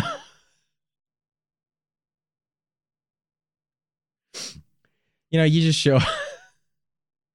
I've shown up at Dr. Clint. I mean, I'm a little embarrassed to say it, but Andy and I, we take our healths so seriously. We do. I've shown up at Dr. Clint Eggerson's cabin. It's raining outside. I'm knocking on the door. It's like the last scene in Love Actually. I'm holding up a bunch of different cue cards that are just saying different things. Very suggestive. I think sometimes I throw in like a fun little charade where I'll have like an emoji of a finger pointing plus a peach, and then on the next card will be an emoji of a eggplant and sweat. Just different things on the cards. And of course, Dr. Clint Eggerson says this really isn't necessary, nor is it professional, but Yeah. hey. Yeah, I just keep underscoring we have a personal relationship, not a professional one. Like your doctor's I'm not a professional doctor, so we're not colleagues. I mean, that's why I'm always inviting him to like come along on like family vacations or, even vacations I just take by myself to Sandals Resort. Mm-hmm. Yeah. I mean, I hear you. I mean, I've shown up a lot of times when Dr. Clint Eggerson is on vacation. It just so happens that we're vacationing at the same exact location, and my room is right next door to him, and it's one of those rooms where there's adjoining doors. It's one of those funny situations. Yeah, it's like so It's funny. so It's funny. like, wow, you told me about this vacation, and it turns out I had the exact same vacation booked in a room directly next to yours, and there's adjoining doors. And wouldn't you know it, my door in my room is completely off the hinges and doesn't exist anymore. Wow. Well, I guess, if you ever need some ice, just come over into my room. Yeah. I'll be hanging out here most of the time. I'm just trying to relax, chill out, Mm-hmm. and enjoy the scenery. Take my health seriously. Yeah. You got to relax. That's the biggest thing in health is relaxing, which is, a great technique for relaxation is massage. And I have said to Dr. Clint Eggerson plenty of times, like, if you opened a massage clinic, I would go because you have strong hands. And you make me feel good when you touch me. Well, I've seen him on vacation as well, and I say like, hey man, like let's go hit the links. Let's go down to the golf course. We'll stroke it out. Just get a couple strokes in, Yeah.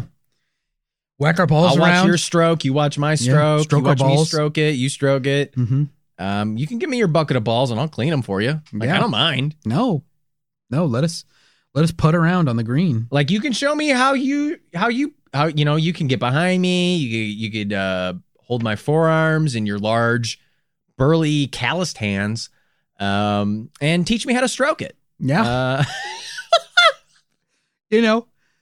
Like I keep saying, you could treat me like a bop it, Dr. Clint Eggerson. Yeah.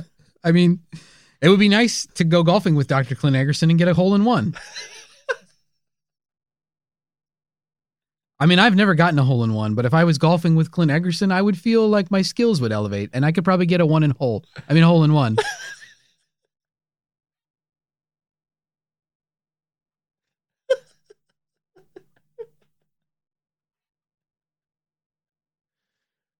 He's a great doctor. Great doctor. Anyway, these Marconi deaths. Jeez, what are we talking about? I don't remember. I think we were talking about I guess just who the fuck did this? Like, does it make sense? I don't know. You know what I was struck by with this though? Yeah, what? Is the calls for a government inquiry into this. Yes. Because very true. Because yes, I know that the Thatcher government shut it down. The Iron Lady. That's sus. But at the same time, let's be honest with ourselves, bunk funkers and Art and Dr. Clint. Let's be honest with ourselves. If the Thatcher government had launched an inquest into these deaths, is there any explanation they could have given outside of, yes, this was a big conspiracy or an espionage act, that people would have gone, okay, I'm satisfied? If the Thatcher government had looked at this and said, there's no connection to these, there's just a string of random, and they had presented statistics that said, these are all in line with what we would expect amongst the general population in terms of deaths, and all this stuff, people would have been so dissatisfied. Yeah. Nobody would have said like, oh, good, the government did it, and that's right. Everyone would have said, okay, they covered it up. They're covering it up. Why are they covering it? Like, are they trying to hide their own baffled, like, blunders? Are they trying to hide their own blunders? I don't know. Are they trying to hide the fact that, like, they know it's the KGB or some other government? But that's the thing. If they did all this, if they did look into it and they found that, and that was honest to God what they found. Well, they might not want to say that because they want to look real strong, not weak, right? Like, she's the Iron Lady, right? That's her nickname. I don't know anything about Margaret Thatcher. Yeah. But They don't want to admit that they are like, yeah, there's fucking KGB spies here killing people. Yeah. There are. Yeah, they don't want to admit that. If that was the truth, they would never say it. And if they were committing fucking spies, and if they were murdering these people, they would never say it. So it's like they would. And then maybe the people in Manchester would go like, "Oh, yeah, there's fucking spies here." Huh? Darcy, how'd we do? Thanks for your message, by the way. Yes, very funny. It was very funny. And we realized we are terrible at accents. So try better next time. We'll study it. And next time you ask for it, we'll try to be more prepared. But those are the only two explanations I think that people would have been satisfied with. Otherwise, everyone would have been like, I'm wanting more. Right? Yeah. Like if they had come out and said, oh, it's a big KGB operation and that's how all these people died, they would never say that. But that would be a satisfying answer to people. If they came out and said, oh, it's some big Ministry of Defense project to, it's like a plumbing issue for the Ministry of Defense. We're fixing leaks in the Ministry of Defense. Or we had this loyalty test or whatever for defense contractors. They would never say that. There's never a timeline where they ever say that. But that would satisfy people. People would be like, "Oh, okay, probably." Now. But if they said there's not, that would cause even a bigger uproar. Like you're fucking testing people by killing them. Yeah, you're not allowed to kill. But people would feel satisfied, but in the fact that people would be satisfied. It's like at some point, it's like, what do you expect the Thatcher government to do? What do you expect the UK government to do in this case? Because there's nothing they can say about it, like realistically. So it's like at some level, you have to rely on other people piecing it together because it's like the outrage at the government not doing a look into it is like, well, of course they're not going to. Yeah. If it was a spy operation, they probably shared that with the intelligence community, maybe, unless they were really embarrassed by it. Well, it was pretty recent. It might get declassified someday. Yeah. You never know. I mean, yeah. Stuff gets declassified. We're getting stuff from the 50s, 60s, 70s. Although some of the other stuff we've covered, MOD seems to have a pretty good habit of destroying documents. What, you pulled down your invisible glasses. You remember Rendlesham Forest? How they destroyed all the documents in that one? Right. There's some other thing I'm thinking of where that was the same case where there was some, but I can't remember what I'm thinking of. Rendlesham is the thing that jumps immediately to mind.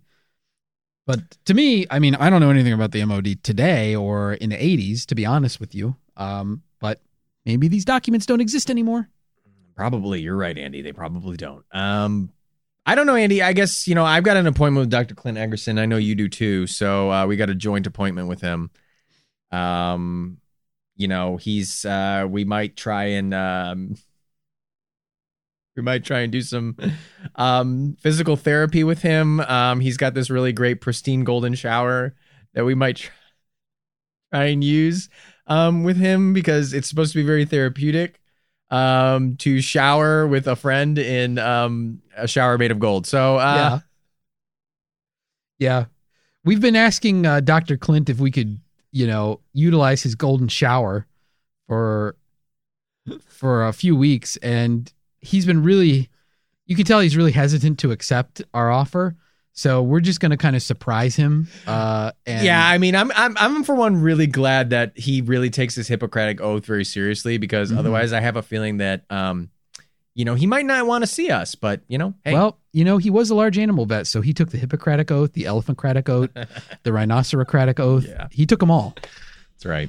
But we have to take the Bunkercratic oath and give the bunk funkers we've given them the whole enchilada. But a part of that is our verdicts. On this subject, which I think are going to be as wild as Dr. Clint Eggerson's hair when he wakes up in the morning and you give a big whiff of it. Yeah. Yeah, he... how his hair smells in the morning? Yeah, I wish. I mean, sure, I've been inside his home when he wakes up. But it would just be nice to smell it while I go to sleep, too. Like I've never smelled it while he's asleep. That's true. I've only in the morning. Yeah, you're right. It would be nice to smell it while he's asleep. That's right. With,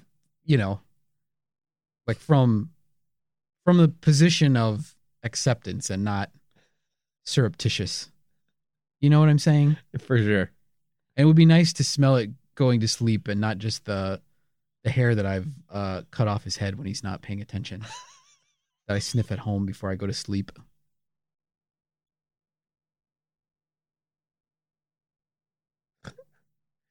But I mean, every time I'm in there, I always leave a little mint on the pillow and a note. Yeah. Who knows? Yeah. Because it's nice, your doctors take care of you. You should take care of them. Yeah. Yeah. Yeah. I've left a few things on his pillow as well. Let's just say those brown stains aren't just from chocolate mints.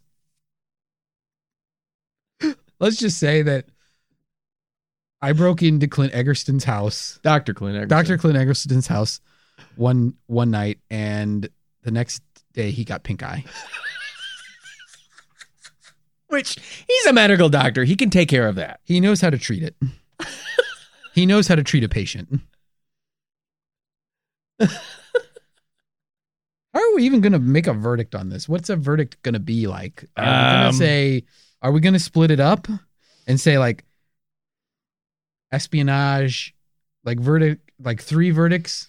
Is it, or is it just conspiracy or not? Because I kind of lean towards conspiracy or not. That's what you're leaning towards? What are you leaning toward? I might give what I think happened. What's the thing you feel the strongest about?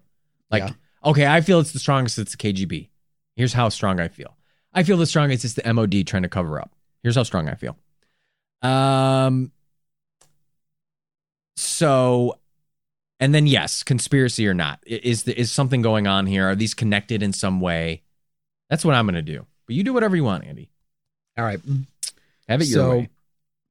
So let me give the first verdict on, are all of these deaths statistically insignificant? Are they all just reflective of the general population, maybe elevated, accounting for the stress of the industry in which these people work? And I'm saying this for all of the deaths connected to this. Like, so basically saying there's no conspiracy at all. This is just people have just stitched this together and there's really no connection to any of it. Right.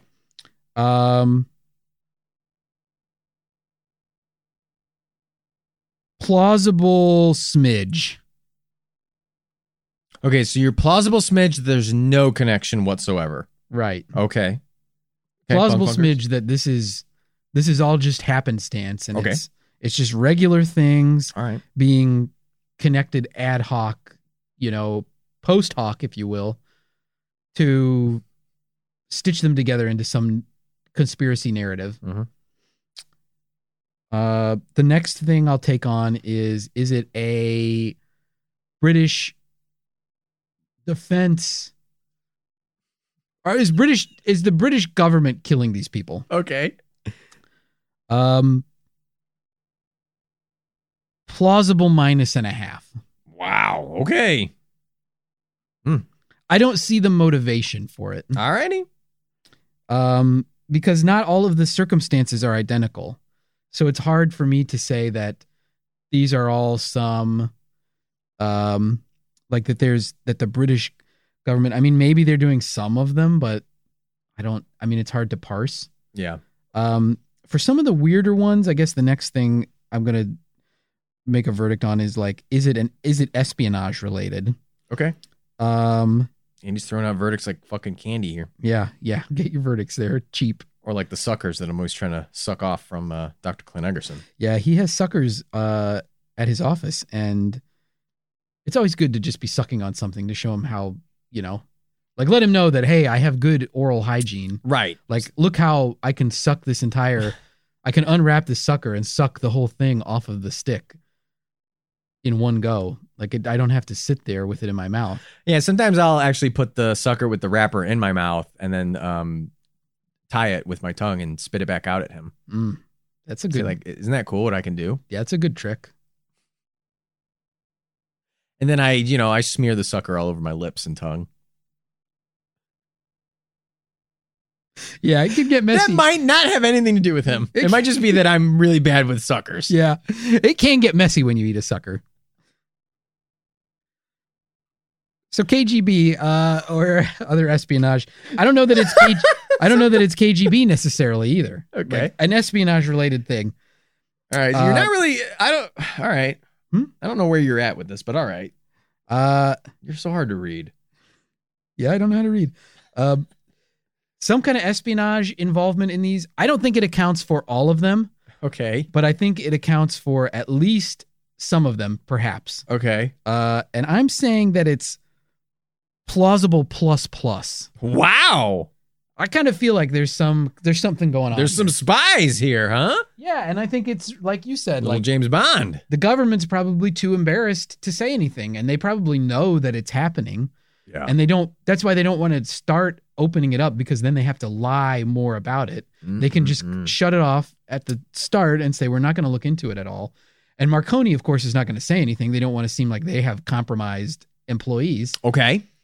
because to me, that better, I don't know what the aim is still, but that's just the feeling that I get. Okay. I'm not the going to impression that you explain it. get. There's no evidence, so I can't explain it any better. Andy, than it's okay. It's okay. that. Go tell your troubles to Dr. Clint Eggerson after I am the going episode. to. I am going to unload on him. I'm going You're to. gonna drop a hot I'm load going on to him. relieve myself in front of him so that I can feel better. I need to just, pump all this stuff out of me and let Dr. Clint Eggerson see it so that he can help me. I will feel so much relief when I can just come into his office and just, let it all go. All on the floor. All over the floor of the golden shower. Yeah, I mean, let loose on that thin paper that covers the chair. Yeah. I mean, just gush. Just let it all flow forth from me. I just need it to ooze out so that I can feel better. God. Good fucking Lord. Here's my verdict. I'm going to weave a tapestry for you, Andy. I'm going to weave a tale Wow. that's going to knock your fucking socks off. Yeah, and you're wearing some nice comfy socks, I can tell. Bombas. Bombas. This podcast is not sponsored by Bombas. And likely never to be, as a matter of fact. Probably not. Especially after all of our Dr. Clint Eggerson talk. Okay. Was this... Are these deaths, any number of them, connected in some way, shape, or form? Case confirmed, yes. This is a conspiracy. There is something going on here. These people are definitely 100% being murdered. These are open verdicts. Half the suicides don't make any sense. And only a handful of them do. Here's what I think happened. Is the MOD killing any of these people off? Yeah. Plausible plus. Wow. Are foreign agencies killing any of these people off? Plausible plus. Here's the story that I've crafted in my head. Okay. Tell me. Foreign agents, in some way, shape, or form, were able to infiltrate these defense contractor employees, either through blackmail or through other means, were able to either coerce these people into giving them secrets and then killing them off because they want to cover their tracks, right? That's the motive. Right. They want secrets and then they kill them off by covering their tracks through blackmail, through what have you. Or you have people like Sharif who are kind of showing up with this sum of money in high denomination bills. Is very strange. Maybe there's some kind of payment thing going on. Who knows? Maybe it's a blackmail system. You have different clusters of deaths here, right? You have the kind of first cluster and then the second cluster. People started to notice these deaths. Maybe we didn't do a very good job in the script of talking about this, but people kind of started to notice these deaths kind of as they were happening. Right. And after the first 10 or 12, even the American embassy in London, right? We said that. Yeah. Was like, hey, what the fuck is going on here? Right. You guys need to look into this. And the Thatcher-led government's still like, no. Yeah. We are not looking into it at all. I'm Margaret Thatcher. Don't know what I sound like. I don't know anything about Margaret Thatcher. I would never have guessed. So people were looking into this pretty early on, being like, what's going on? The Reagan administration also, even the Reagan administration, I believe, kind of said like, hey, what's going on? Even though the Pentagon was like, they didn't comment on it, right? Right. The Reagan administration. They didn't say anything, but behind the scenes, they were making inquiries of the British. They were like, what's going on? Intelligence community and British defense community about what was happening. I think maybe some of the deaths might have been the British intelligence community trying to clean house and figure out what's going on and getting rid of problem people, getting rid of people they thought were problems, getting rid of people they thought had any inclination with foreign agencies, getting rid of covering tracks, or just getting rid of people who were leaving the company.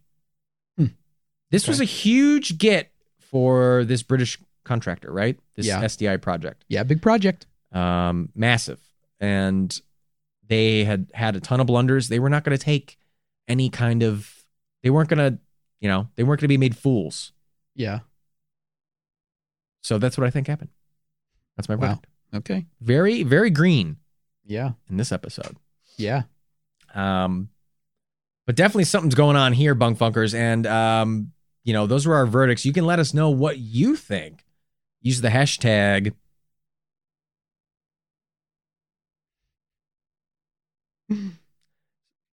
stuck a poison pellet in his hat and called it Marconi. Yeah, good luck with that one. I don't know. You got a better one? The Macaroni Factory. Wait, what was the thing? I don't remember. The fast casual restaurant. The Macaroni Grill. I've eaten there. The Marconi Grill. The Marconi Grill. Hashtag the Marconi Grill. Let us know what you think. Email us, MrBunkerPod@gmail.com. Find us on Twitter and Instagram at Mr. BunkerPod. Yep. Find us on YouTube by YouTube searching Mr. Bunker. And you can always log on to our website, MrBunkersConspiracyTime.com.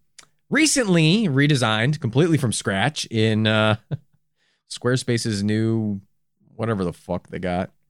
So check it out. It's new design. And you can find links to all of our social media and whatnot in there. And you can also find a link to patreon.com/MrBunkerPod, where you can, if you feel so inclined and have the means to do so, donate, and you will in return receive a bountiful amount of perks. You will get the Bunker newsletter where Andy and I share lots of stories and fun clips and things that we talk about, recipes even. We have haunting details of our personal lives. It's true. We have our Patreon only show, Andy and Art Debunked. Every month, a new episode. We're covering serial killers and true crime on that. You get access to the Bunker Discord. Yeah.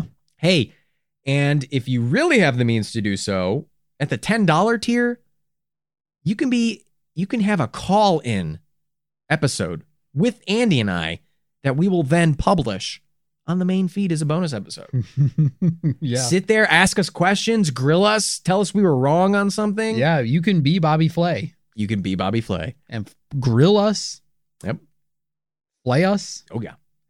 You can be Dr. Clint Eggerston and splay us. If we were so lucky.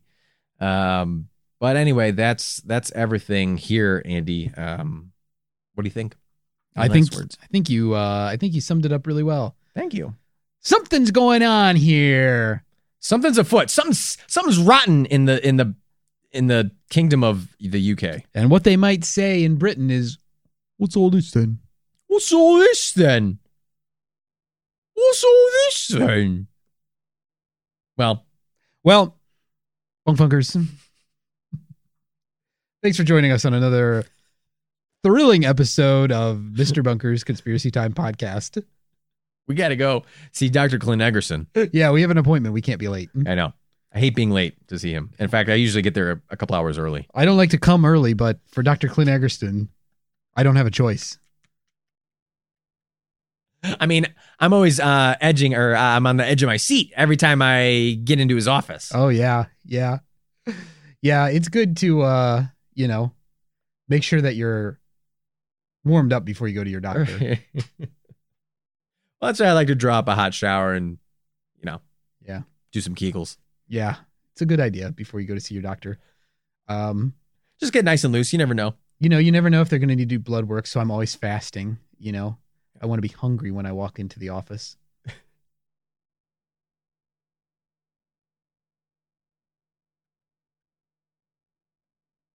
Why have I never thought to ask him for a prostate exam? I don't know. It seems like a failing on our part, I guess. Boy, we've had him do to us almost anything under the sun, but not a prostate exam. Yeah, we should just ask him for a prostate exam. Boy, we're going. Well, chance to right the We've wrongs. gone.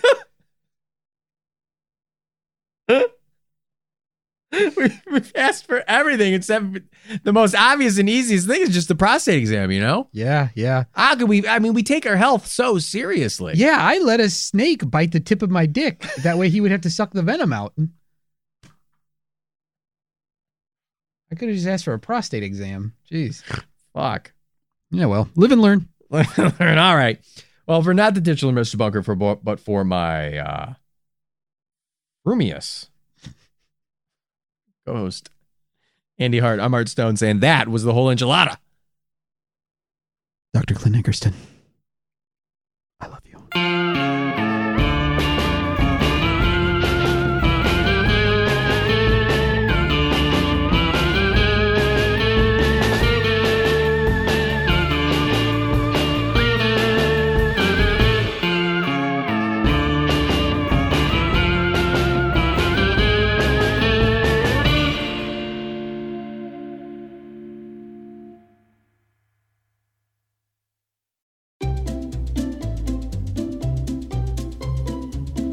Hello, and welcome to Novel Conversations, a podcast about the world's greatest stories.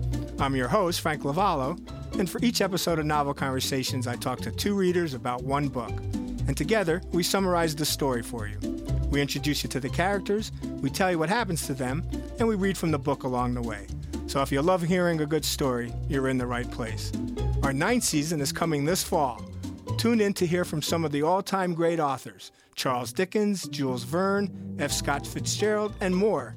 Subscribe to Novel Conversations wherever you listen to podcasts.